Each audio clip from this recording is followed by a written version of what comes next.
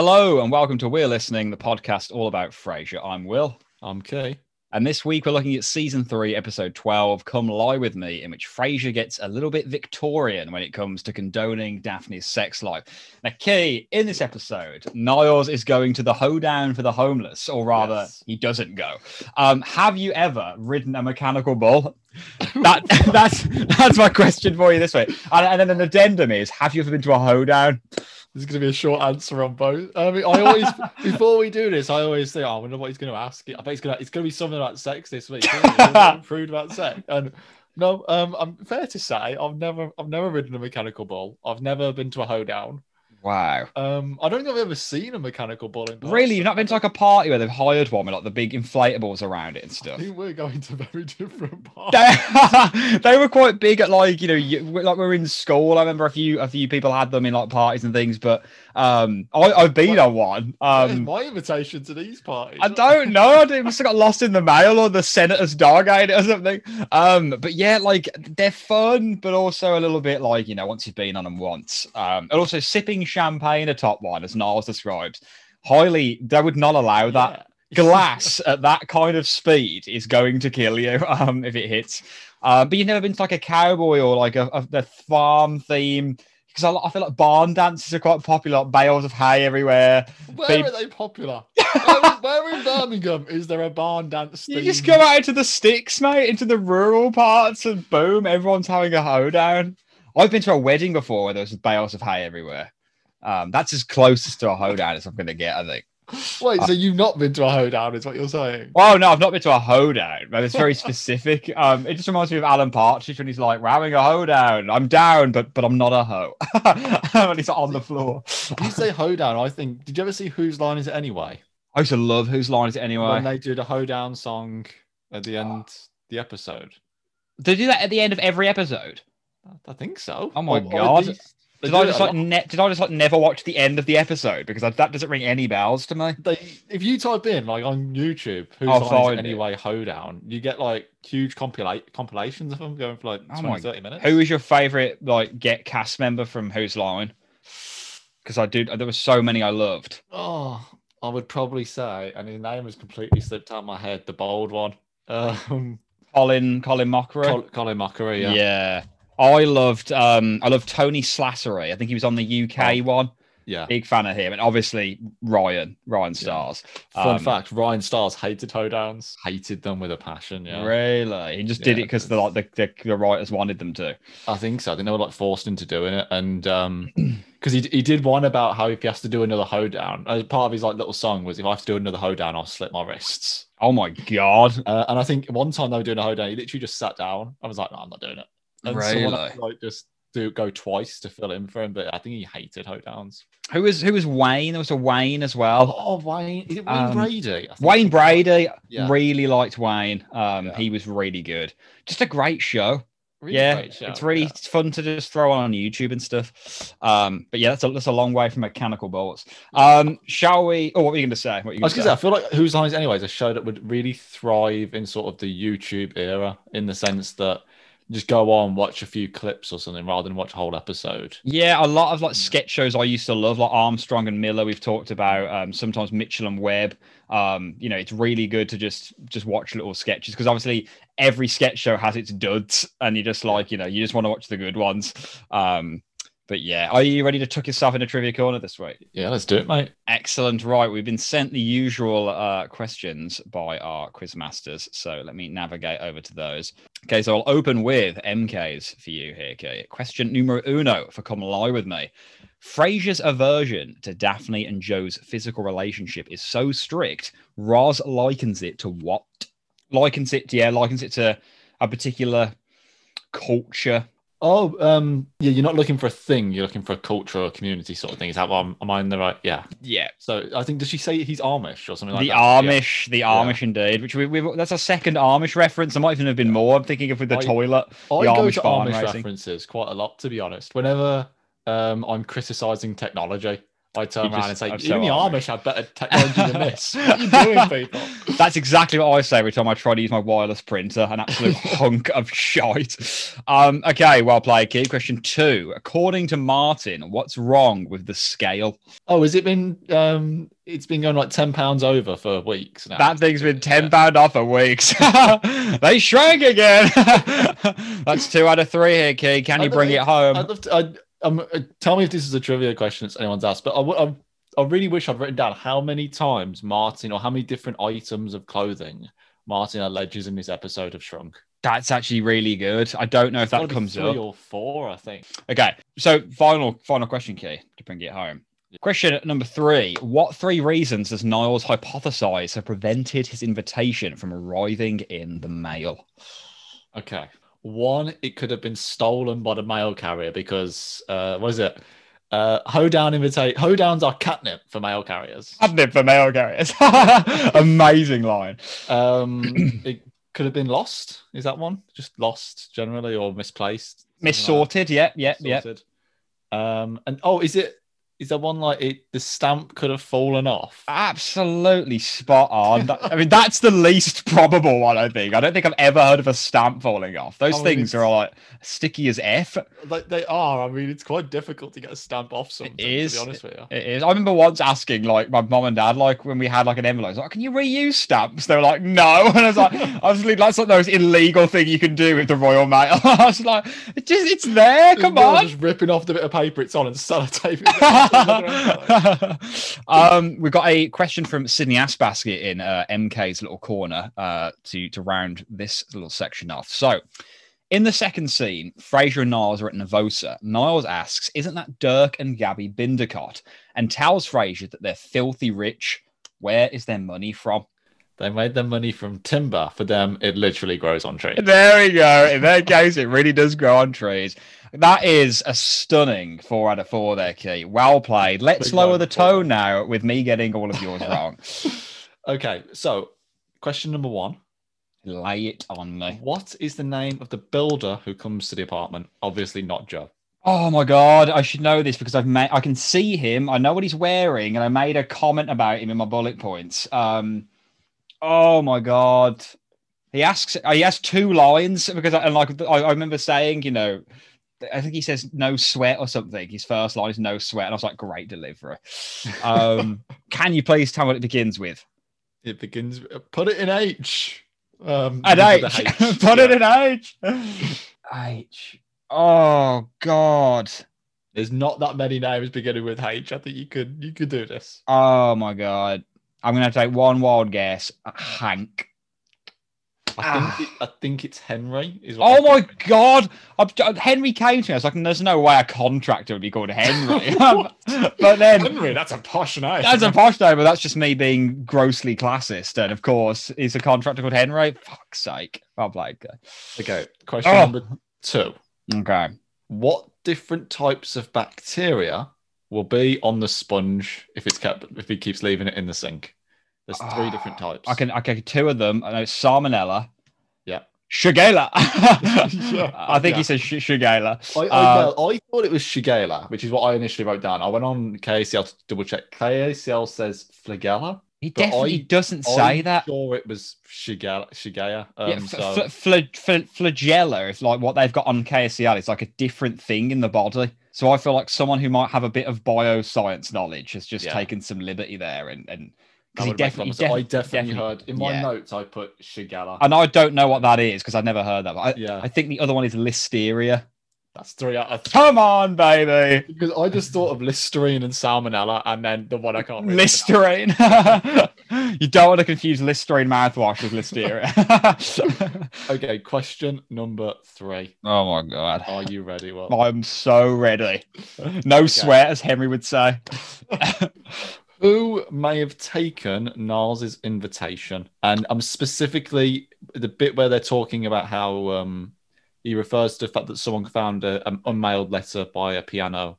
And this is what he says. This in Nervosa, not when he's at the apartment. Because at the apartment, they give him the excuse that someone took his. Yeah.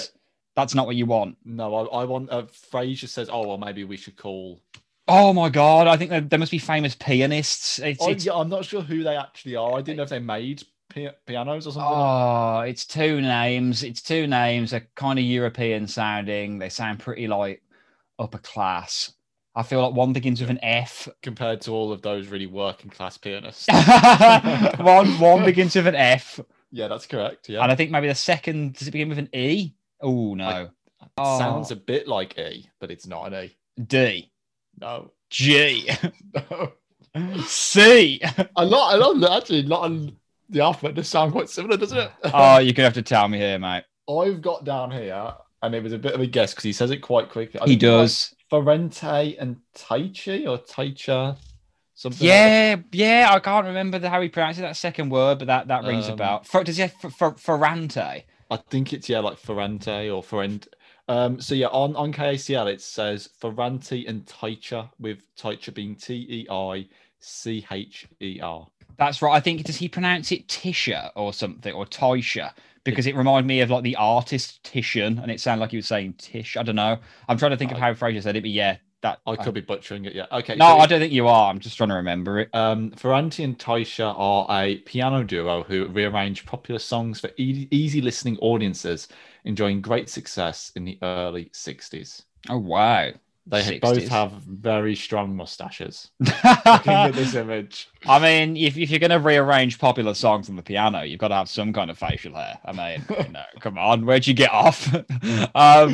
Okay, so 1 out of 3, not terrible. But the one you got, it was a tough one. You got the three separate elements. You've done very well there, really. Shagela. Shagela. Thank you very much. Okay, let's see things to a close with. Oh, I've realised I normally see things to a close with MK, and I've switched up the order this week. It's Cam Winston seeing us to a close, and his merry band. So, number 1 key. I've got 6 cues for you here, so get ready. Okay. The title of this episode is based on what song and what extremely well-known singer made it famous? Is it? I mean, am I right thinking there isn't a song called "Come Lie with Me"? I don't think so. Yeah. No. Because to me, what jumps out is "Come Fly with Me" by Frank Sinatra. In Llama Land, there's a one-man band, and he'll toot his flute for you. Question 2. What's protruding from Martin's mouth like a bloated tongue? Is it the bacteria-ridden sponge? Yes, it is. There's some good ones here. You're gonna clean up here. You are gonna clean up. What does Martin do that makes Frasier think he's immature? You must call him immature in response to a specific action. To do with the sponge? It might be. Put the sponge in a toaster. He does this really it's really like don't do that, Martin. Like that seems quite dangerous. And the toaster looks really cheap and nasty. It does look a weird because I looked up, and I thought maybe chucked in a microwave or something. And then you see Frasier going over, and it's a toaster, but it doesn't look like a very good toaster. It looks really bad, and like I know this is the 90s, and toasters aren't exactly like Rolls Royces at the moment. I've got a 4-slice baby downstairs, but so I can make a club sandwich and have a slice left over for guests. But yeah, I just think it looks like this thing could really cause a fire. It's a bit scary, but there you go. But that's 3 out of 3 for Hammy Key. This is a stellar performance here. Let's see if you can bring it home for these final 3. These are tough. Okay. Trivia from Run for Your Life. How many knocks does Frasier knock on Daphne's door? If you can remember how many times he's at the door, you're like, me again, you'll guess who, you might be able to do a bit of guesswork here. I tell you what, Kit, I'm going to give you 1 either way. Can you hear that, Will? That's the sound of my hopes and dreams dying. I can hear it. It's lovely. It's music to my ears. Okay. I'm thinking, does he go? This isn't my number knocks guess. Does he go to the room? I'm trying to decide if it's 3 or 4 times, because there's one time it's sort of a 2 for 1, isn't it? Because he knocks on the door, and then she comes to the door. She goes, "Oh, I'm glad that's all sorted up." Closes the door, and then he knocks again and goes, "Me again." That happens 3 times. Okay. Oh. If that helps. So what, as in he goes to the door 3 times? He knocks, she closes the door. He knocks again, she closes the door, and then he goes knock, me again, and then she closes the door. Oh, so God. it's that sequence. How many times does he knock across those 3 visits? I'll give you 1 either way because this is tough. Okay. This is tough. So we've got 2 like main times he knocks, and then the 3rd time is just like me again. Yeah. Okay, so I'm gonna say the third time he must knock like. Okay, let's say. I've got a clue here. First, the two main knocks. Let's say he knocks 3 times on each, so that's 6, and then we'll say that he knocks twice for the me again, so that's 8. With my 1 tolerance, Yeah. you are 1 out. Oh. He knocks 3 times, then he Yeah. knocks 4 times, Oh. and then he knocks 3 times. Oh, wow. So total of 10. So I would have accepted 9 to 11 there. Okay. I'm so sorry. Trivia from Niles Crane or Niall Crane. In the scene at Cafe Nervosa, Niles is talking to Dirk. Behind Dirk is a picture of what? I like this. This did not strike me. Did not notice anything behind him. I guess you've just got to try and use deduction of what would be hanging on the wall of a cafe. Cup of coffee. Not a cup of coffee, Key. It is, but something equally acidic. It is a tomato. A tomato. Like just a picture of a tomato. A picture of a tomato. Or a tomato, as our colonial cousins would call it. What? I'm off. I reckon it's one of those like artisan tomatoes. It looks all like, you know what I mean? Kind of like at least some guy like squeezing a tomato and looking out at you. What, really provocatively, like the juice running between his fingers. We only use them. I feel like that's a Heinz advert. Like that's we only use the best tomatoes. Squeeze and makes eye contact. Oh my god, man! You're making people horny for tomatoes. This is terrible advertising campaign. Finally, this week, to bring Trivia Corner to a close, trivia from Hothouse Orchid, Caitlin, who, of course, last week, when you hear this, we put out her Good Place episode. What colour napkins are Martin and Fraser using at breakfast? Bonus, what's ironic about the colour? Okay. I have no idea. Okay, let's say ironic is... The irony one is hard. I don't know. I'm going to say... I would just take a guess at the colour. I'm going to say they're yellow, but in this episode, nobody has a sunny disposition. Orange, and Caitlin's put it's ironic because Fraser's getting ready to play squash. Though I don't know if this in the case in America, but in the UK you can get a lot of different types of squash. I mean, I've got lemon and lime downstairs, so the irony one is tough to get there, but a great question all the same. So thank you, Caitlin. Orange napkins, Kate. So thank you everyone who wrote in this week. That's a really good batch of trivia questions. I mean, you got the key, like, it all fell apart at the end. You didn't get the final 3, but you did get like, I don't know, 9 up until then. So very, very good. Shall we hop? 1, mate. So well done for you. Thanks, lad. Thanks, that slap around the face. Are you ready to jump into the review? Yeah, let's do it, mate. Can you tell me what animation was this week? Was it a hot air balloon? And is this the first time we've seen it? I think this could be the first time I've seen it. And it always catches me by surprise because it just comes out from behind a building. You don't expect it to come out from behind. Yeah. I don't know. I feel like it should be around the Space Needle, but it's coming out down here. You know what I'm saying? But big fan. I think we've talked about hot air balloons. Would you ever go up in one? I think I've asked you that, surely. I don't think you have. Oh, okay. I do repeat myself. I repeat myself a lot. I suppose I wouldn't be against it. But really? I probably wouldn't go out of my way to be in one. It just seems a bit like... Yeah, it just seems so dangerous to me. Just... you don't hear it regularly in the news about hot air balloon fatalities. But I don't think that many go up. I was on a train platform yesterday at New Street, and just above me was like some girders where like the bridge goes overhead, and I got vertigo looking up at them. And I like the idea of being in a hot air balloon and looking up into that gigantic chasm of the balloon's interior. You don't look up. What are you doing? That would scare me to death. I would lose my shit up there. If I looked up when I was doing stuff, I'd never get anything. I can't even like people always think I'm miserable because I look down when I walk, and that's because if I'm not looking where I'm going, I can't walk. Do you get like vertigo as well, like me? Like, you know, if like you're in the Holt end at Villa Park and you look up at the Holt roof, do you feel a bit weird? Yeah, a little bit. Yeah. Oh, that really Like, kills me. So I was walking the other day and someone pointed out a building. They said, "Oh, what do you reckon they're doing with that?" And I looked up at the building. And I was starting swaying down the It's pavement horrible, isn't it? because Yeah. I couldn't focus where And I was going. I mean, some people really do suffer with vertigo, and I mean, I don't. I should say that I'm not trying to play the world's smallest violin here, but it does freak me out a little bit. That yesterday at the train station was a bit creepy. But yeah, hot air balloons. I'd probably take a pass on that. Same as skydiving, just not worth it for me. Someone told me, worth like, it. "Oh, you've got to do it. You've got to, enjoy it, living life." And I was like, "At what stage as a species did we master flight and then think, you know what? Let's jump out and Let's see jump out and really test our maker here. If the parachute fails, that's it. You've just got like a minute to contemplate every bad decision you ever made. I don't think I could ever do it. No, It's I just don't. no, it's not for me. Not Because for I me. know Fair for play, but a fact, I might sign up to it, but then the second I get up there, I'd just full blown. No, not going. it would require unbelievable gumption. Because I think they literally throw you out if you're at that stage. They can't just let you. I think they do. Yeah. I mean, unless you were like going nuts and threatening them with a lawsuit or something, they'd be like, okay. But I think normally they're like, because they strap you to an instructor, don't they? Yeah. Unless you're James Bond, in which case he jumps out without one and catches up to someone with one and uses theirs. So the review begins with Daphne and Joe in bed after a night of doing their deed, and Joe on his merry way. You mean a night of them chatting about poetry? Not too loudly though. I really like this because it's the first time I think we see Daphne as an actual human being. Here is Daphne doing the things human beings do. She has a romantic life.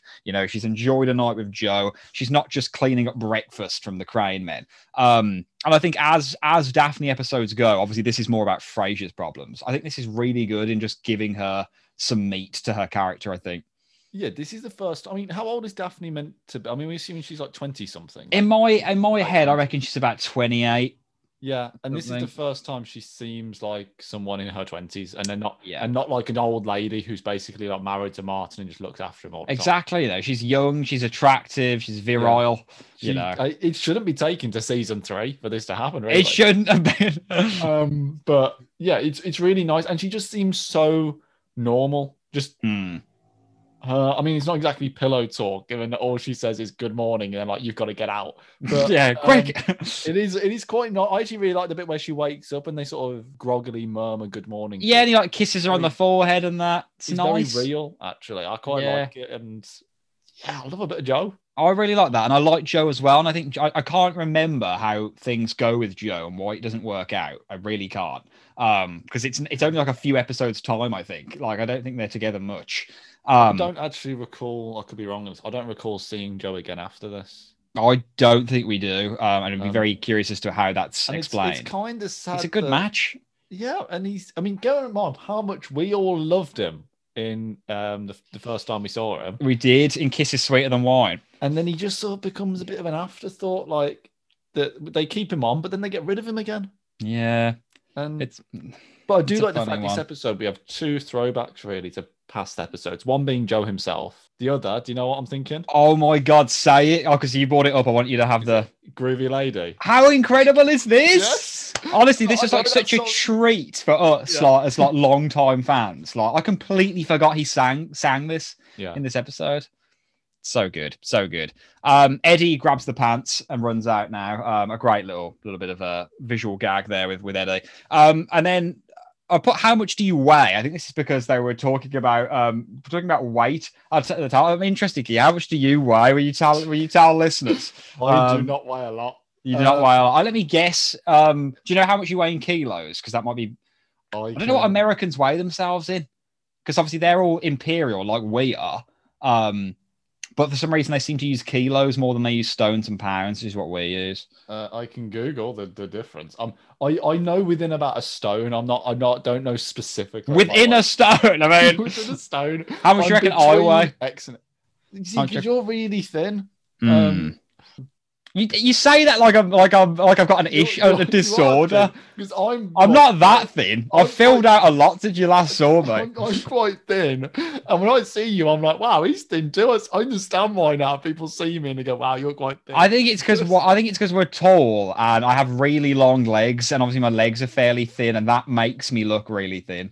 Yeah, I've got like these little chicken legs that yeah, I'm the can't same. wear shorts without people same. like, why have you got 6-year-old legs? Why have you got a chicken's legs? What's going on there? So what do you reckon? Do you reckon I weigh? I am gonna say you're. I once spoke to a girl who's doing a medicine degree. In fact, she's fully got it now. She's a doctor, and she said the exact kilos I weigh is the ideal weight they use in all of their examples in medicine. Oh, really? So you are the perfect weight. Apparently, I'm the perfect weight. Oh, okay. That's thrown me out a little bit. 'Cause I'm gonna say then you might weigh slightly more than I thought. I think I do weigh more than you thought. I just have really low body fat, I think, but I'm not just like 0% body fat. There's nothing going on here. Okay, I'm gonna have to. Okay, I'm gonna say 10.5 stone. Okay. And in kilos, I'm googling it now. That for our American listeners, I think what the hell? They're about 66 kilos. I put in 10 stone at first because that was gonna be my original guess. Wow, that's really impressive, mate. 66.678 kilos. I am just over 11 stone, so I weigh okay. 70 kilos, and 70 kilos is apparently the magic number. I reckon you weigh, because you're taller than me. That you've got to always factor that in. I don't know. I think you might edge it on height.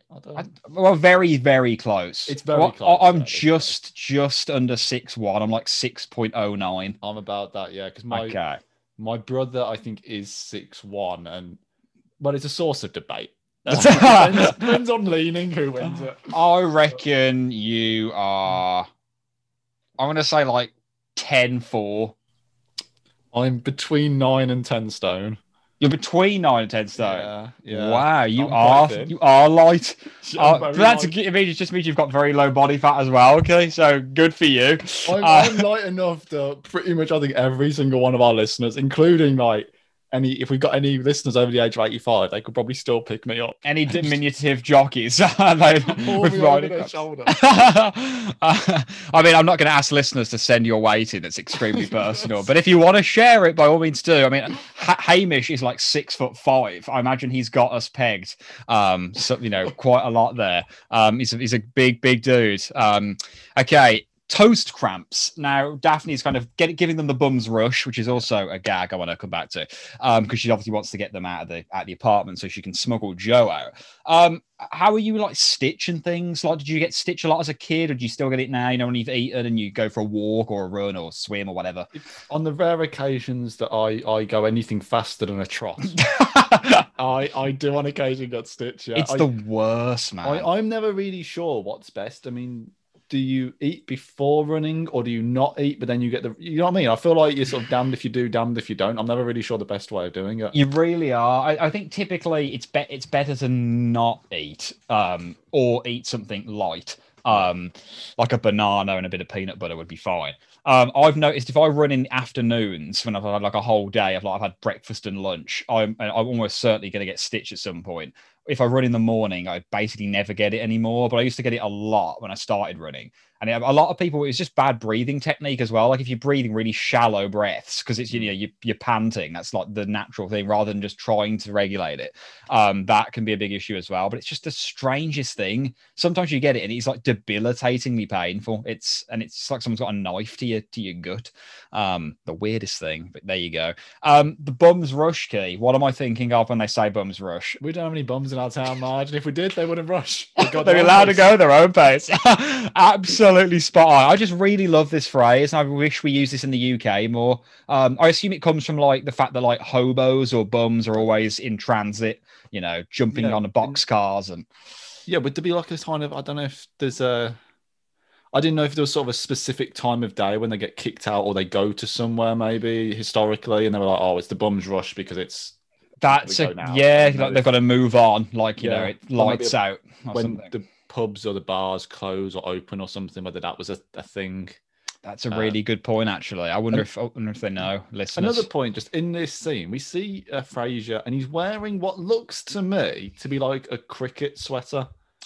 He is, but he's going to play squash. He wears this a lot, actually. Yeah, but he doesn't strike me as squash gear. I mean, as someone who's never played squash, because I don't even understand the rules, but it doesn't strike me as this is like your typical squash gear. I can only assume he has some kind of white polo underneath that he will take off the cricket knit, because believe me, squash is insanely hot. I mean, you work harder than its cardio is insane, but you're indoors, and I think any indoor sport like that, it's awful. It gets so sweaty, especially when there's two of you giving off that much heat. So yeah, that knitwear's got to be coming off. Otherwise, he is in for a world of hurt in that squash box. The coffee count this week, I believe our last figure was 69. Nice. After that big 9 from a previous episode. So I think I've got 3 for this episode, which I think Roz, Niles, and Frasier each have one, which brings us to a cool 72. And so this obviously brings us to Nervosa. We see Dirk and what's her name? Gabby, I think. Dirk and Gabby Prendicott. I can't remember the name. Is it Ben? I think it begins with a V. Is my instinct? Is it V, a B? Bindicott. Bindicott. Yeah. So in their case, it really does grow on trees. We now have my favorite line from the episode, and I'm not kidding. This is probably in my top 10 of all time on Frasier. Do you know what line I'm thinking of? Is it? I think you're gonna get it. Is it the hoedown? Yippee-ki-yay. It's not that. It's not. It's a Frasier line. A Frasier. Oh, Frasier says it. It's a quick line. It's only short. I love this so much. It's a line as well. I feel like you can use as a joke in real life when the opportunity arises. Not often, but it could be used. Well, I've seen your wife. Well, I've seen your wife. It's just, I don't know what it is. It's just incredible. It is so cutting compared to like this guy who's just paid him a compliment. And I don't think Frasier's deliberately being facetious, but it comes across as like, what an arrogant windbag. Like, I've just said I love your work, and you've just said I've seen your wife. But I absolutely love this. I love this so much. What do you make of like Niles in this scene generally? I really like Niles' desperation to fit in. It's sad, isn't it? It's sad, but the idea of, I feel like if him and Maurice had still been together, he'd have been looking down his nose at a hoedown or something like that. Whereas now he loves it. Because now he's getting relegated to B-list charity events and last year's disease. Is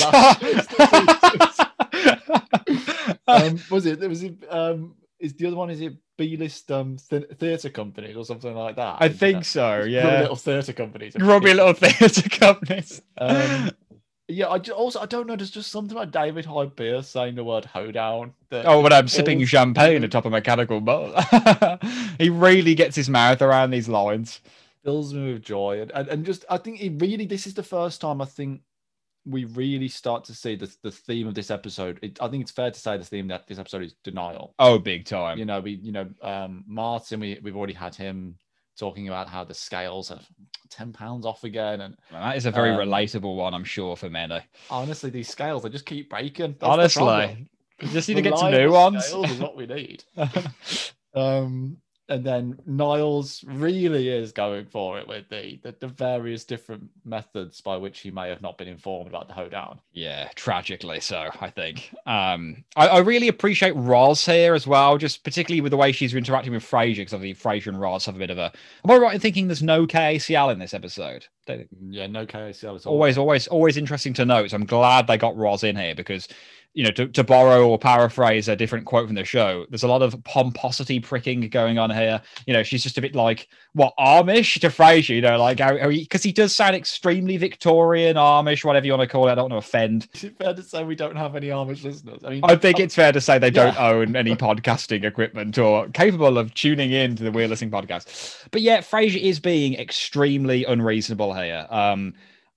The whole through line this episode, and the fact that it ends up becoming acceptable to him because they concoct this denial and Daphne's in on it, just doesn't sit well with me. I think there's room for Frasier to grow in this episode that he doesn't do. He ends up just regressing. I think he's really getting on my nerves here because he's being so unreasonable, I think. Yeah, I really, one line I do love of Roz's in this scene is when he talks about it leaving him in an awkward position and sort of bending down, looking through the keyhole. I love that. Very good line. I mean, he would be picturing it like Daphne's attractive and she lives in his house and she's young. Like, if he knows her and Joe are getting on, he's going to be sitting there imagining what it looks like. He's a hot blooded male, you know, particularly hot blooded as sitcom male men go, as we have discussed time and time again. He's the horniest guy who's ever existed. But I think it's fair to say, particularly now, obviously, however many years later, a few decades later, that Frasier does come off as I think a little bit ridiculous in this episode. He's big time for a guy who has as much sex as he does as well. Yeah, and the fact that it's why is the issue with Daphne, because when Martin brings people home, that's a lot worse to picture. Yeah, I'd be a lot more uncomfortable about the thought of my dad getting it. And his bedroom backs onto Frasier's, man. He's gonna hear things. Daphne might as well be on the different floor of the apartment. She's that far away. There's quite a distance as well it's between. Huge. He's probably not hearing anything, and it just when Elaine came round, she was a delightful creature. But when Joe stays, he's got an issue with it. I don't really understand. I think it's a little bit of an inconsistency. I don't know if it's just because Daphne's meant to be the woman, but it makes no real sense. And you don't ever. I really ever struggle at any point in this to understand Frasier's rationale of why he's uncomfortable, because if he could hear it, I could understand that. If he'd have been woken up by the sound of them getting off, that would have been an interesting episode. But I can understand like a quiet word saying, "Actually, can you keep it down?" If it's a bit weird. Yeah. But beyond that, I don't really get Frasier's. I don't really get his perspective in this episode, to be honest. I think there's just a lot of double standards here because it's exactly the same with the way he treats Roz. And we've talked about it all the time. We don't need to labor the point. The point is, obviously, there is a slight element of sexism and out of touchness with Frasier and the men in this show. That's the point. He's got his flaws. But yeah, it is a little hard to believe considering he's got a very liberal approach to dating and stuff. He's not a prude man. In 3 dates and a breakup, he is literally on horny overdrive, as I look forward to discussing with you when we get there. But I mean, he goes to Daphne's room now to speak to her. Some phenomenal back and forth here. A couple of lines I loved. I was just reviewing the minutes of our last meeting. Just a great line you can use in kind of everyday conversation. And then Daphne saying, I'll just, after I've finished waiting on you and your father, I'll retire to my room, wrap myself in an Afghan, and if my whimpering gets too loud for you, you can have me fixed like Eddie. Really graphic, the idea of her just sitting in her room whimpering. She's that sexually frustrated. Really, really great line though, I think. And just it reminds me of Daphne's room when they're at the door. Yeah, and big fan. I think it's really. I think the knocking actually becomes quite noticeable in this episode for the fact that he doesn't just walk in, having learned his lesson from Daphne's room. Very good, actually. Yeah, I hadn't thought of that. That's nice. But it's interesting that a couple of things are interesting. One, I love the fact that Martin, right from the off, tells him, do not get involved in this. If you have any sense, you'll pretend nothing happened. Yeah. And Frasier just completely disregards it and makes completely. So Daphne, actually, I think is a bit more open about her room in this episode because she does invite him in, essentially. She said, he comes in to speak to her. Yeah, he does. In Daphne's room, as I remember, she was always sort of speaking through the crack in the door a little bit. And didn't want them to see her space. Yeah. So she seems to become a bit more open about that. It seems that way. I also find it a bit weird that Daphne assumes the problem is the notification period. Because if I was Daphne, I'd just say, yeah, I'm really sorry that it was so awkward. And, next time we'll all just be a bit more adult about it. But I wouldn't expect to be, I'm going to bring a girl home, but I'm going to give you 2 weeks notice ahead of time because I mean, can you imagine being at a bar like, look, I want to bring a girl home and actually I've not got you booked in. I've got a pre-booked appointment. So that would be awful. Nothing would kill the mood quicker than that. I completely get that. And just Frasier in this scene. I mean, this is the point of the episode, but he is extremely unreasonable. He wants to have her around the house, waiting on them hand and foot, but he doesn't want her to have any kind of life beyond them, I think. which is just, it's ridiculous. We learned that her room used to be his study, which I think has come up a few times. We know there's the famous hat museum from like from season 1, where the hat museum is. I can never remember, somewhere near Frasier's room, I think. But yeah, that used to be a study, probably a really nice study, I imagine. And like his face when he's imagining what he can do with it if she moves out is hilarious. Is it weird to have an ensuite with a shower for a study? Yeah, a little bit. Like how intense are you studying? I mean, let's just get real here. This apartment's got 3 bedrooms. Each of them has a massive ensuite. And like actually thinking, I remember Niles has the joke about how Daphne's room is only X amount of steps from Frasier's. I'm just imagining walking from Daphne's door across all the way to Frasier's. That is a long way. Like this is a huge apartment. Yeah, it really is massive. The question, I mean, always think about it in terms of distance. If it's a long way, would you wake up in the middle of the night needing a pee? Would you feel comfortable? Can you do that distance without waking up properly? I don't think you can. What, into the ensuite, you mean? From say Daphne's room to Frasier's room, that's sufficiently far that you are no longer groggy. By the time you get into the other door, you're awake. I'm just imagining the scenario where Daphne would be going to Frasier's room late at night. This is your fan fiction. Where are we now? So Martin now singing Groovy Ladies. He makes the breakfast. I completely forgot about this. So such a lovely throwback. Some really nice back and forth about the breakfast here, mainly El Paso, when Frasier doesn't want a burrito or whatever he's having. And then the tater tots are done. You want a pile? Well, not that I don't enjoy a pile of breakfast food. Have you ever seen or had tater tots, Key? I don't think we have these here.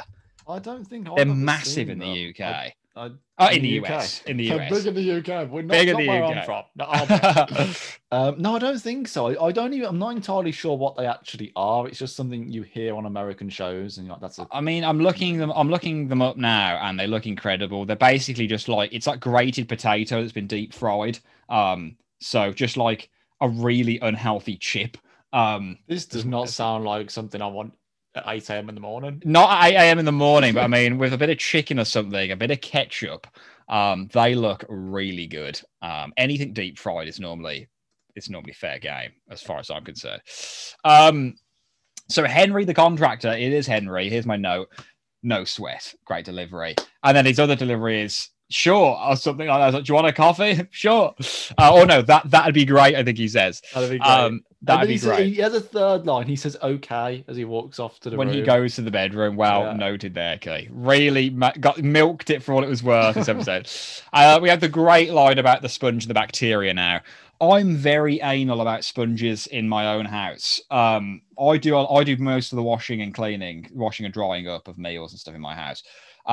If the sponge gets crap on it, it looks dirty. That thing is straight in the bin, fresh one out. Yeah, I'm not putting your disgusting sponge all over my clean plate. How are you with like hygiene when it comes to dishes and things, Kay? As someone who does a fair bit of the cleaning in my flat. Good for you, man. Good fighting the patriarchy. That love that. Yeah, I'm gonna fight it. What are you gonna do? I'm gonna clean these dishes myself. You sit down. Probably Shan's gonna have to re-clean them later if she feels. You're only a man after all. I'm doing the first draft run. The first rehearsal. That's me. You're not gonna like this. I'm very much a Martin. Really? I'm not. Yeah, chuck that back in the sink because the sink's it's got water. It's probably clean. It's like Joey with the soap. It's self-cleaning. That's exactly what I was going to say. It's a sponge. So by definition of being a sponge, it is clean. Yeah. Okay. I used to use a sponge in the bath and things. Do you not just think it's disgusting? Like it's just sitting there gathering the crap every time you clean it. I would just need to bleach that thing every time after every wash. Otherwise, it's just oh god, no. Just use your hands, and then your hands are constantly getting cleaned. How How many sponges are you getting through in the sink? I would say I don't know. I have like one of those classic yellow and green scourers. Oh yeah. Yeah. The good stuff. Premium sponge. I probably one of them will last 5 to 7 days, I reckon.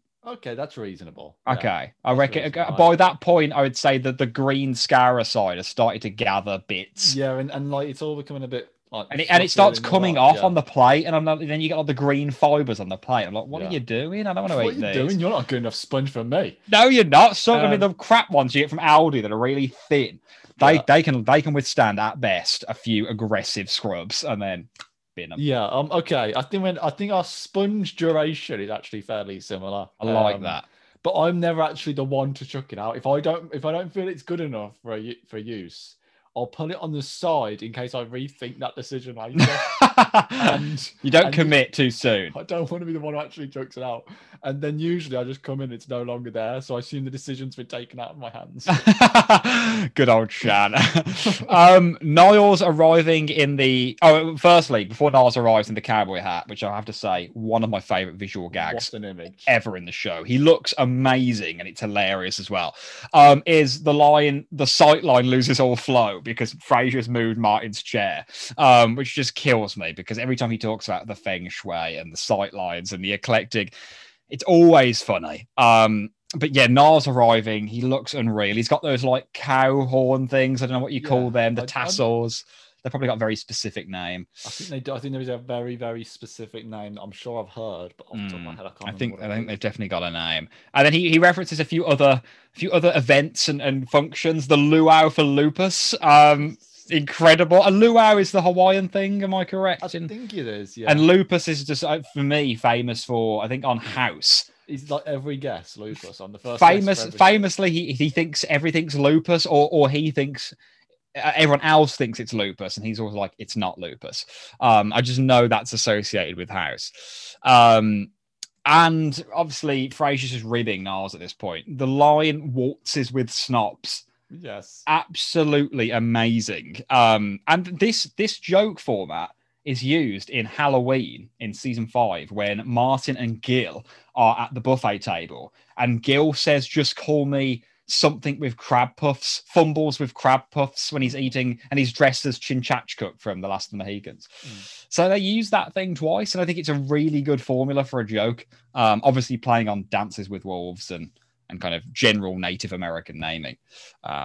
Have you seen Dances with Wolves? I have not, no. Good film. But you were going to say something. We don't need to go on a Dances with the Wolves tangent. I was going to say, what I really like about this, I think the pace of the episode really ramps up in this scene. It's a lot quicker back and forth between them. I think so. That we haven't seen up to this point. I think we've started to see the stirrings of them. Obviously, the denial point, but then we've started to see the stirrings of them perhaps being a little bit uncomfortable with one another. The second Daphne has left, with Martin just deciding he doesn't need to get dressed. He's lived with pants for 3 years, and that is too damn long. That is too long. Enough. I also love the line from him, like when they turn around and go, "What did you do before you had remotes?" He had to get up and change the television, and just the look, and genuine look of, "It was hell. It was hell." All our appliances were on an adventure this weekend. I love that line. But yeah, it really does. It ramps up, and I think it works very well. And I think they do such a good job, actually, of just carrying this constant bickering and constant fighting, but in a very comedic way. Mm-hmm. You don't become irritated by it. I completely agree. I mean, Frasier's delivery of "perhaps you're going to explain this" and comes out with the sponge. I mean, whenever Kelsey goes into this register, it's a knockout every time. He never ever just misses with these deliveries. There's so many times where he shouts something like, "Explanation, please!" like later on in the show and stuff. They just always kill me. And like, "Oh, my dreams get me by." The one where I strap you to that chair. Just amazing. There's something really got to be said, like Kelsey's vocal range. Oh, and so just good. The way he delivers a line. It's very uniquely Kelsey Grammer to me. Really is. Like obviously we see it a lot with when he plays Sideshow Bob doing the voice in The Simpsons, but in this, like, I don't know, he's like halfway through the sentence, he sort of takes a dip, so he's ramping up and then goes for it. Yeah, he just paces his own delivery so well. It's so well done, and I can't think of anyone off the top of my head who really does it the way Kelsey does it. It works so well comedically. Spot on. We have Martin's Oreo analogy now. I'm almost certain I've asked you this on the podcast before. How do you feel about Oreos? I'm sure you've had one. Oreos actually. Okay. When I was younger and they first sort of made the breakthrough move to the UK, and everyone was like, "Oh, yeah, Oreos." I was like, "Nah, this looks weird. I'm not buying into this fad." The last few years, I've really got on board the Oreo train. Really, I'm probably going to be very controversial because they're massive in the US. Obviously, I think they are insanely overrated. I just if I had a choice between an Oreo and like a normal biscuit, like a chocolate digestive or an Oh yeah, OT, I that's can't think of many situations where I'd pick an Oreo over a normal biscuit. Um, and also just interesting that Americans call a lot of things cookies, where we have a very specific, like Martin calls the outer shell of an Oreo, the two hard cookies. Now, in the UK, a cookie is a very specific looking thing. yeah. It's like a thick kind of, I don't even know it's not a digestive, it's another kind of biscuit and it has chunks in it. That is a cookie and it will never ever be mistaken for something else. So it's just interesting, these little And it shouldn't crunch. No, I think a cookie should be soft. Yeah, I quite like a soft cookie. I'm one of those people. If I ever go, like you can go to like Asda or Sainsbury's. The bags of 4. And I'm there, like honestly feeling them up. Like, oh no, that's not quite soft. That one's gone a bit hard. Okay, here's an important question: do you get the normal ones, which are like beige with chocolate chips, or do you get the triple choc where they're dark with chocolate chips? I am 100% one way, and I want to know which. Really, because I divot between the two. Actually. Really? Yeah. Really? It depends what mood I'm in. Like, probably if I only had to have one for the rest of my life. Yeah. I'm so excited. What are you going to tell you what, weirdly enough, I thought I was going to say the ordinary one with chocolate chips, but actually, as I'm saying this in my head, I think I'm going for the triple chocolate. Yeah! Yes! It's got to be triple, man. Just as a kid, I was like, look at it. It looks like it's got more chocolate in it. It's got to be better.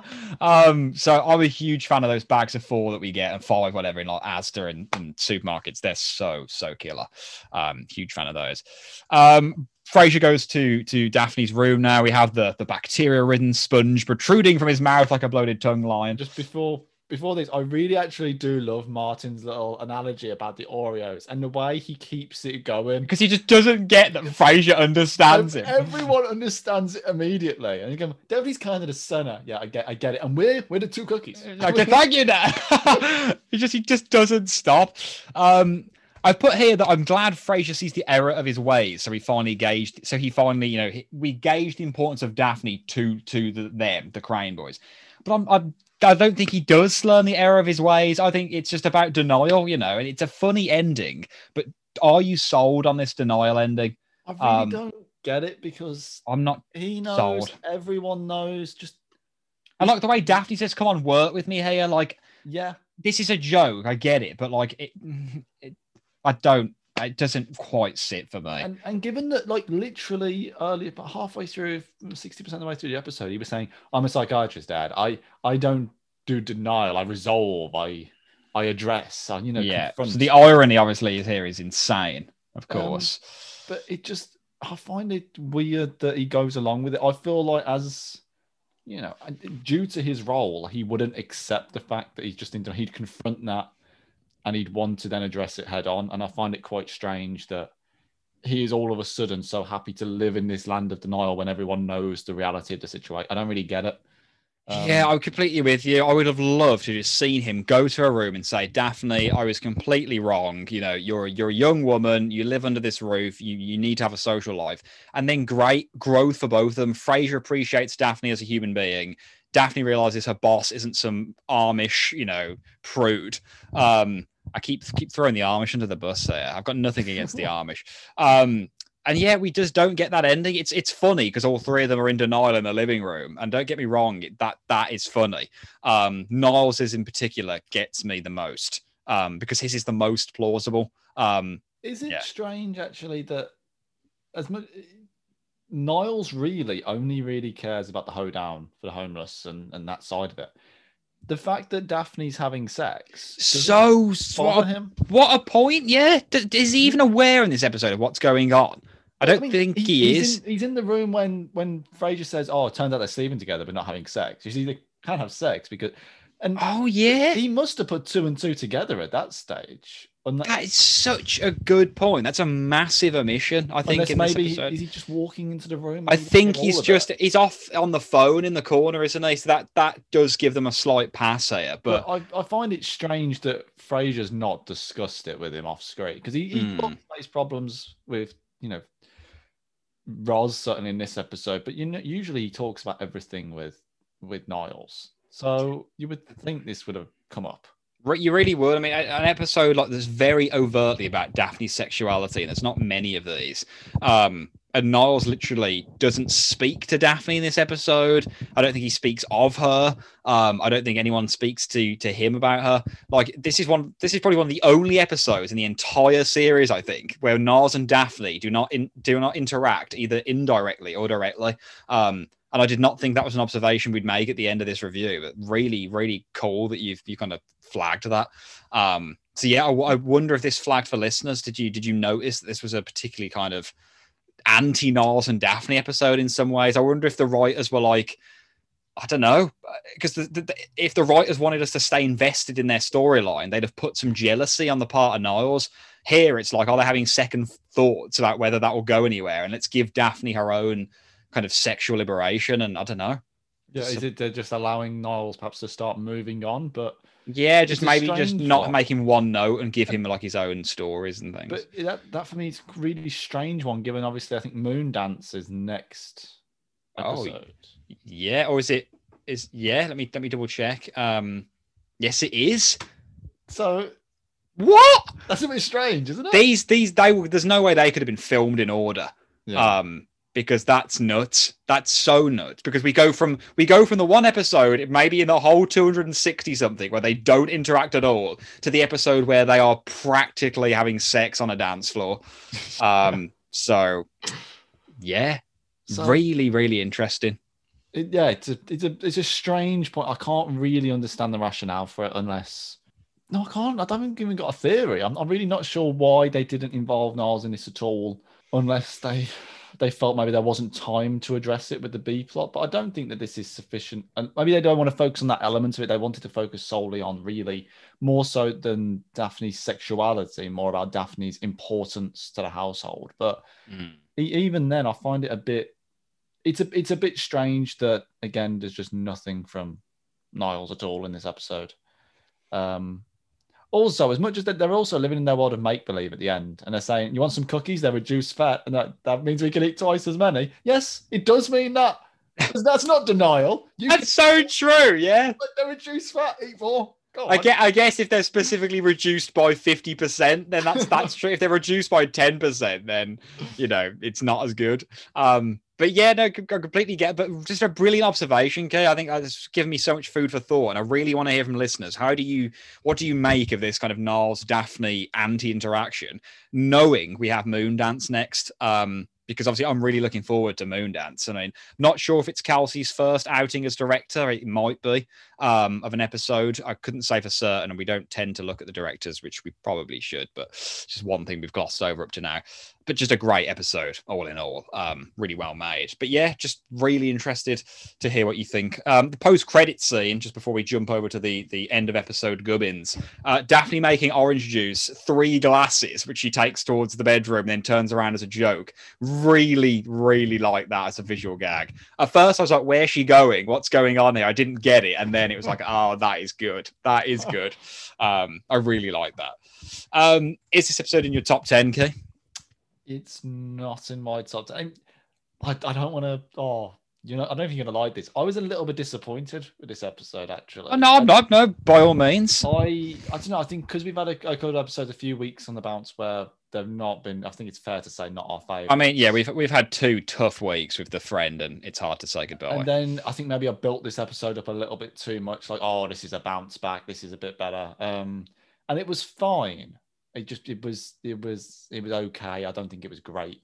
It's my view of it. I'm completely with you. I don't really like Martin in this episode. I don't find any of the weight stuff funny. I really enjoy Niles. I really enjoy Daphne, and Frasier's just, the glue holding it all together. But no, I completely agree. And just tonally thinking about Moondance, it is a strange one. And yeah, I think I'm probably with you thinking that I thought this episode was better going into it than it actually was. But by all means, it's not in my top 10, I should say, but it's certainly not like a bottom of the barrel ep, which obviously you're not saying it is either. Who have you gone for actor? And we should maybe do a tot up. And before you do that, I will send you the little pie chart thing that you can input the data on, and you can get a little. I meant to do a tot up, and I've not got around to it. Oh no, don't worry. I mean, have you got time if we take a break, or I'd probably need to, do it next week? Yeah, I'd probably just need to listen to the last couple of episodes back. Oh, okay, yeah. Do it next week. So, yeah, I will get onto it. I meant to do. Oh, honestly, don't worry at all. Don't worry at all. My mind. Honestly, don't. But in terms of best actor pick, for me, I think I've got to go with Frasier. I think Mm-hmm. his delivery of the lines about the sponge, about good. As much as I don't like his character in the episode, and I don't really get the rationale of the character or where his perspective or where he's coming from, I do just love Kelsey's delivery of his lines and how he performs it. I'd say my criticism is with the script of the character more so than his performance. His performance is fine, I think. And I think particularly I think just the way he says about, how please can you explain this? That line alone probably. Please explain this. I just shouts it, isn't it? Just a phenomenal delivery. So for me, I think Kelsey's probably the high point of this episode for me. So I'll give it to Kelsey. As always, Key, you have saved me a lot of legwork because I have also picked Frasier / KG. Just think his physical acting is specifically what I put is top notch this episode, with the face when he's imagining the study to when he's on the chair at the end. He's like nodding along with his sherry about all the denial they're in. He's just top notch. But I would say I do think Daphne was really good in this episode. She doesn't have that much to do, despite this is very central. But like the way she's kind of cleaning up the apartment at the end and her interaction with Joe, like you said, feels very real. It's a bit like Daphne's Room again, when it's an episode where you feel she's going to be in it a lot more than she is. Yeah. And it actually just seems to be a lot of discussions about her behind her back, more so than actually her being front and center. And at least next week, we're going to finally get an episode where she's front and center. Which is going to be really nice. Possibly, really properly in that discussion for actor pick. Reclia will be pleased to hear that. Reclia will be pleased indeed. Kennedy Burlingame, what would he make of this episode, please? And I think it goes without saying, Kennedy Burlingame is a very sexually liberated man. Does he like Oreos? I thought you were going somewhere else then. What, does he like Oreos? I don't think Kennedy would say no to either. He's constantly hungry for both. That's outrageous. Thank you, Key. No further explanations needed there. Kennedy's a very sexually liberated man, and he loves Oreos and something that sounds a lot like Oreos. Who's crazy anyway, Key? All that remains is to play that before we jump over to listener mail. There's one word that I've picked out this week, and it is spinning. Who uses the word spinning in this episode? Only used once. And I'm getting to the point now. I should forewarn you. It's that hard to pick a quote that I don't think you'll get, that I am really settling on this kind of unique word format. I'll try and pick an interesting word, not like hello. But yeah, I've gone with spinning. Let me just double check. It is definitely. Oh yeah, it's definitely. It's definitely only used once. I don't actually have an idea, but my instinct is possibly, is it like Niles maybe talking about the mechanical bull when he's talking about, they'll be spinning along and I'll be spinning out or something, or maybe. I'd say the champagne line when he says, but I'm pretty sure he doesn't say I'll be spinning along having my champagne on top of a bull or something like that. But I can't think of any other concept where spinning comes into it. I'm going to say Niles in reference to the mechanical bull, but I'm not sure. It is an excellent guess, but I'm afraid it's Frasier when he's going, oh, my dreams get me by. Like the one where I strap you in your chair and run around the house turning on all the lights, even in the rooms I'm nowhere near. Boy, that electric meter must be really spinning now. Why he shouts spinning is incredible. So that is, I'm afraid, the Who's Crying for this week here. But you took a really good logical guess there. Shall we jump over to the mailbag? Yeah, let's do it. Roz, who's our next caller? Okay, so a lot of you wrote in this week. We should have time to read all of these out, which is always good news. Evening Jellyfish opens with, I haven't written in a while, but I'm still listening every week. I love getting the podcast notification and putting it on while I do dishes or fold laundry. We'd love to know what sponge you use to do those dishes, Evening Jellyfish. Like most viewers, these episodes with Kate are far from being my favorites, but here's my best defense of the Kate Costas character. I appreciate that the writers tried to give her a wide range of traits, e.g. animal lover, fitness enthusiast, kittenish lol, because it's pretty common for TV to either not feature any female bosses at all or to paint them stereotypically tough at work and home, no outside interests, etc. I like that her speech in an earlier episode, "You think you know me," is essentially a call out of the assumptions people make about successful women. Better portrayals of female leaders are more common these days, so maybe Kate falls flat compared to those. Excellent comment. Really good point. Yeah. Excellent comment. And I completely agree. So I think one of the things we loved most about Kate, obviously we didn't love Kate, but one of the things we did appreciate early doors is that she was every bit Frasier's equal. And they obviously have to change that by the time It's Hard to Say Goodbye comes around. I mean, that comment got 11 upvotes. And that is like, I've never seen a comment on our post get that many. That's that more many listens upvotes than we get in a week. So I mean, a lot of people agreed with Evening Jellyfish there, and I think that's a very good point, well made. Yeah, it is a really, really good point. I think particularly the point of perhaps we are being a bit unduly unfair on Kate on the basis that there are better portrayals of female leaders more common these days, and I really like the idea of trying to make her a real character and a multidimensional character. It's just I feel that particularly like the kittenish thing is that I just get hung up on that, like hard and strong all the way through, and then all of a sudden she's kittenish. It feels like a complete 180. It's a bit strange to me, but it's a really good point about not only the fact that they like that, but I think how important it is as well to show that just not just have a female leader as a complete caricature or a stereotype, to having that multi-dimensional role. Mm-hmm. And I think that's one thing we can give the writers credit for is an attempt to do that, even if they didn't necessarily do it that well. But yeah, it's a really, really good comment there. I think I really like that one. Spot on, mate. Next up, we've got Miss Worcester 22, who said, despite this episode being at the bottom of the proverbial pile, I do understand where you're coming from, Will. I do empathise with Frasier as he realises that Kate isn't the perfect Kierkegaard reading, souffle baking, haiku writing cellist he's dreamed of. With regards to the B plot of this episode, it reminds me of an old vinyl I have by the late and great Morecambe and Wise. There's a track on the B-side literally called The B-side. Nice. Some of the lyrics just make me think of the lack of attention to detail in this episode.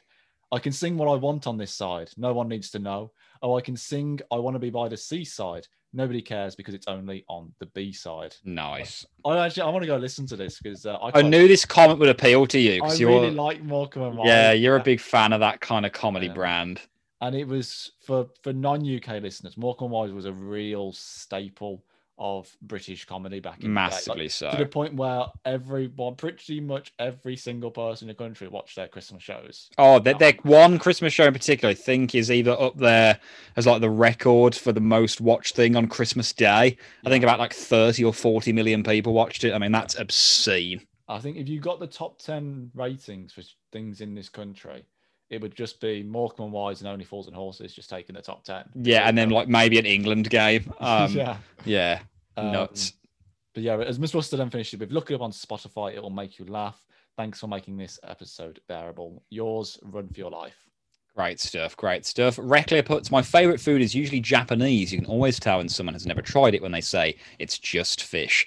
I love Brandon Sanderson's stories. His writing really entices you to read more, and I have to stop myself sometimes. Otherwise, I'd read half the book in a day. Speaking of slogging, I once read a book that I hadn't even got started properly. 50 pages in, 2 pages were even dedicated to describing a cliff. That was £8 wasted. It promptly went to a charity shop. I'd love to know what the book was, Reckler. You're holding out on us here and not letting us know. All this talk out of production chocolate makes me think of Dairy Milk Tasters. I loved those so much. Whilst not chocolate, I simply adored Tic Tac Liberty Mints. You could only buy them on cruise ships or airport shops on the air side. They were such smooth mints. I dearly miss them. In fact, I still keep an empty pack to this day to remember them by. I actually Googled these. They're very classy. They're like Tic Tacs in like a metal tray, metal tin. And I feel like I might have seen them in a different life somewhere down the line. But Come Lie With Me. I like this episode, mostly with the comedic bickering between Frasier and Martin. I really had no idea if Daphne would move out at the time. Her story was certainly interesting. Oddities aside, in the end, each Crane took comfort in believing a lie rather than face an uncomfortable truth. Very true, and an ending that troubles me more than gives me closure, I think. Talking of giving up on books, am I right in thinking that you gave up on a book recently when you were 50 pages from the end? Well, how did you know that? Did I tweet about it? You put it on your Goodreads, and I follow Yeah. you on Goodreads. It was Bag of Bones by Stephen King. It's about 500 pages. I was literally 450 pages in. I was reading it in bed, and I was like, I genuinely don't care anymore how this ends. It started out really good. It just lost me. And as anyone who likes King will tell you, he doesn't do endings well. And it just, it was going all over the place. Bag of Bones can best be described as like a haunted love story. It's very different to his usual stuff. But the horror in it is just nothing scary happens in it at all. Which, some of his best writing is non-horror, but I'm not afraid to tap out at any point, let me tell you.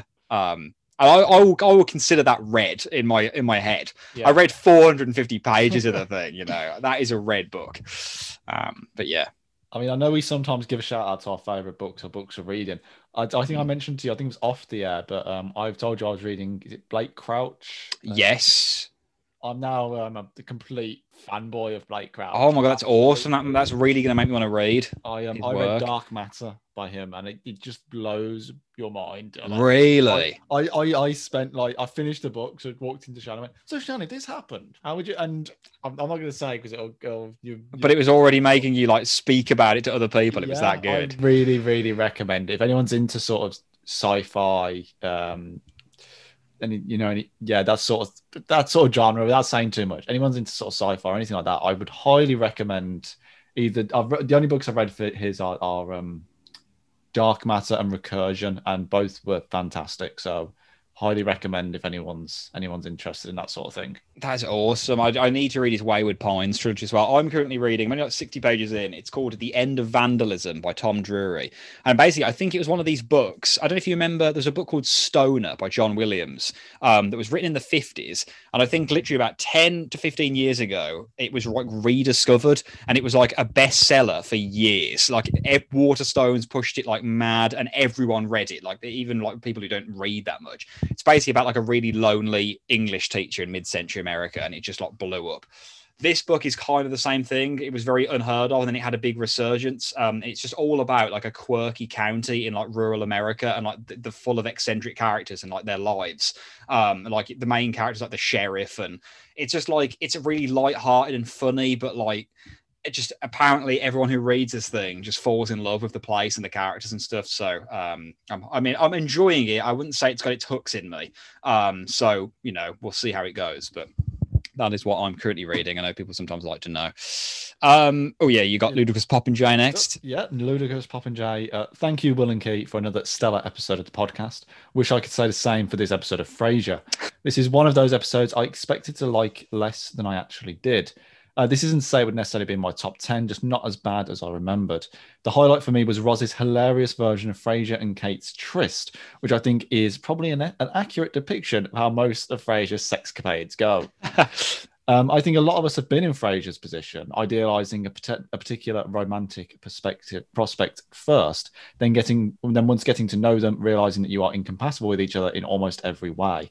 However, the writers were pretty lazy, I felt, in reducing a woman who could match Frasier's level of intellectual achievement and sophistication, rattling off knowledgeably about Japanese Netsuke figures, Bartok, and Oscar Wilde only a few episodes ago, to basically a jogging cat lady in shoulder pads. That's a brilliant little summary of Kate. He's a good writer, old Popinjay, really is. Nonetheless, this was a doomed shipwreck of a pair to begin with, and I'm glad it's over. I'm not particularly looking forward to The Friend. I always skip it when I watch through the seasons, but I will watch it this week, so at least physically share your pain. Thank you so much for that. Really appreciate it. Best of luck, boys. You've got a tall task ahead of you. Sincerely, Ludicrous Popinjay. Excellent stuff. He writes wonderfully. Old Popinjay does. Really, really good stuff there. Thank you so much. And I hope you enjoy listening to The Friend when it comes out. Bottom of the barrel episode. This is Mischief Night, I should say. Bottom of the barrel Frasier episode, top shelf episode of the podcast. Thank you, MK, very kind. Yes, when songs I haven't heard in 10 years come back into my mind, I remember more of the songs I'm expecting to. Also, I don't know how things were when this ep came out, but we flew our cat out to California when we moved. We had him in a soft carrying case and kept him in the main cabin with us on the floor. We did have to pay a fee for him, and we did have to take him out of the carrier at security and walk with him through the metal detector. That was the scariest part, that he would freak out and get loose in the Philadelphia airport, where everyone is just oh so friendly to begin with. Trivia and fun bits for Come Lie With Me. When Niles is in hoedown garb, he looks like Big Willie, who we'll meet soon. Very good. And I forgot Big Willie was so soon, actually. Another round of Niles vaguely mentioning where he's staying without mentioning where he's staying. And in case someone asks for trivia, I'll spoiler block this. After Martin makes the Oreo analogy to Frasier and Frasier comes back from working things out with Daphne, Martin is eating from a pack of Oreos. So I didn't realize the biscuits they're eating are Oreos. Did you clock that? I know you mentioned it earlier. It did not click to me. There you go. Oh. So really, really nice stuff. Thank you, MK, as always. Next up, I think, is it Emmanuel Sir? Or Emmanuel Seller, or Emmanuel Seller. Yeah. Yes to songs causing emotions to flood back. There was a song by Ryan Adams called Desire, and it features an episode of House that aired while I was in college. If that song comes on, I'm immediately transported back to the same exact emotional state I endured during that time. Oh, nice. The Old Testament slaps. Well, the monocle. I love that.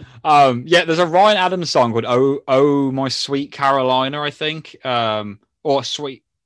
Yeah, I think so. You're not mixed up with the Sweet Caroline song. No. Let me specifically get what it's called. I mean, Ryan Adams. I need to massive caveat. Extremely problematic.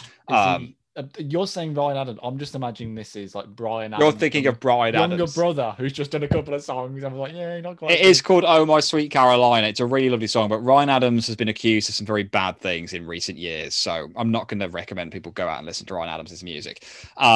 I say accused. I'm fairly certain it's pretty damning. They're not just like flippant accusations. But yeah, the monocle. I need to write my Old Testament review very, very soon.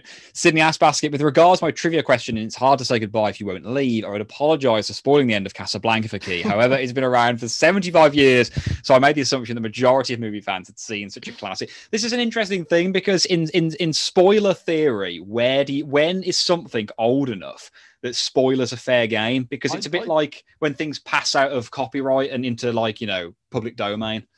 I think we all know it's 76 years.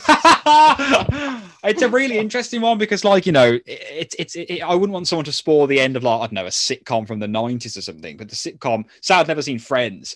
I wouldn't want to know how Friends ended, even though it's like one of the biggest pop phenomena of all time.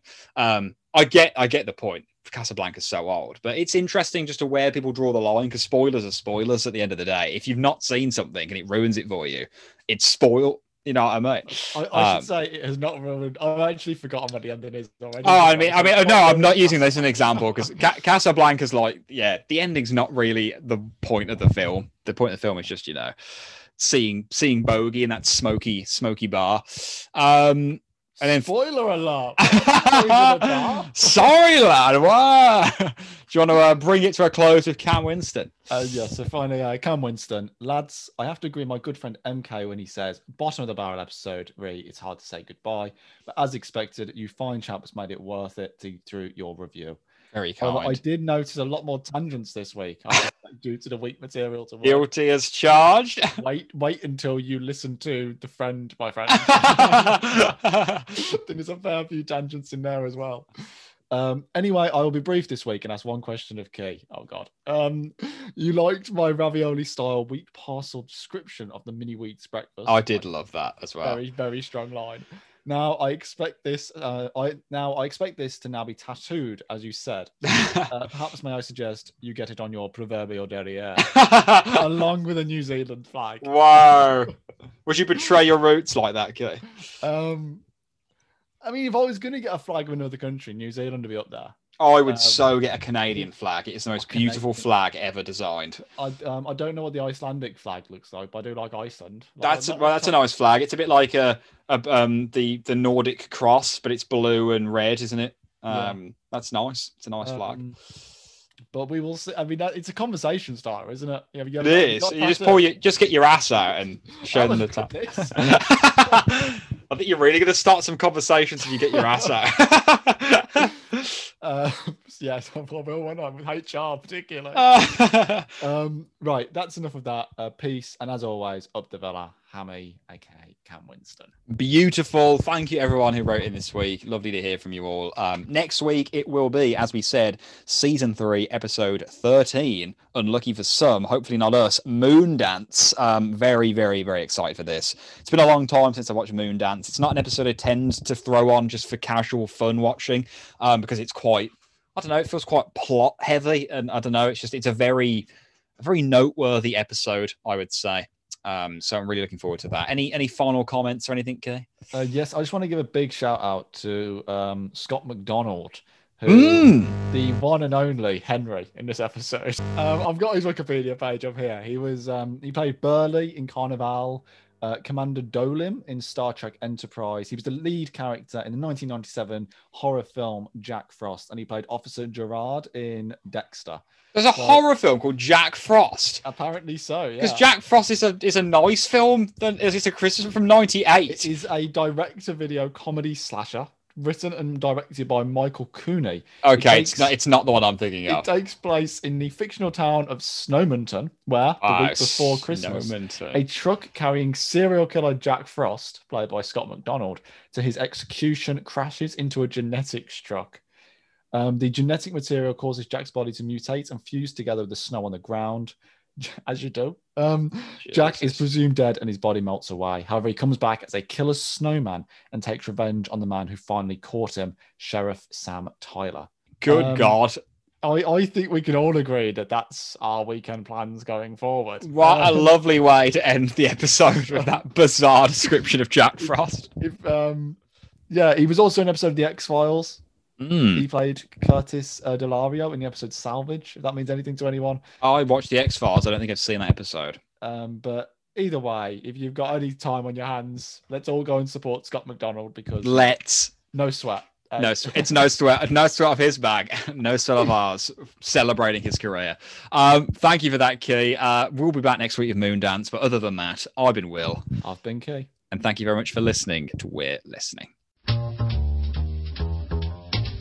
Hey baby, I hear the blues are calling, tossed salads and scrambled eggs.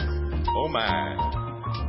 And maybe I seem a bit confused. Yeah, maybe, but I got you pegged. But I don't know what to do with those tossed salads and scrambled eggs.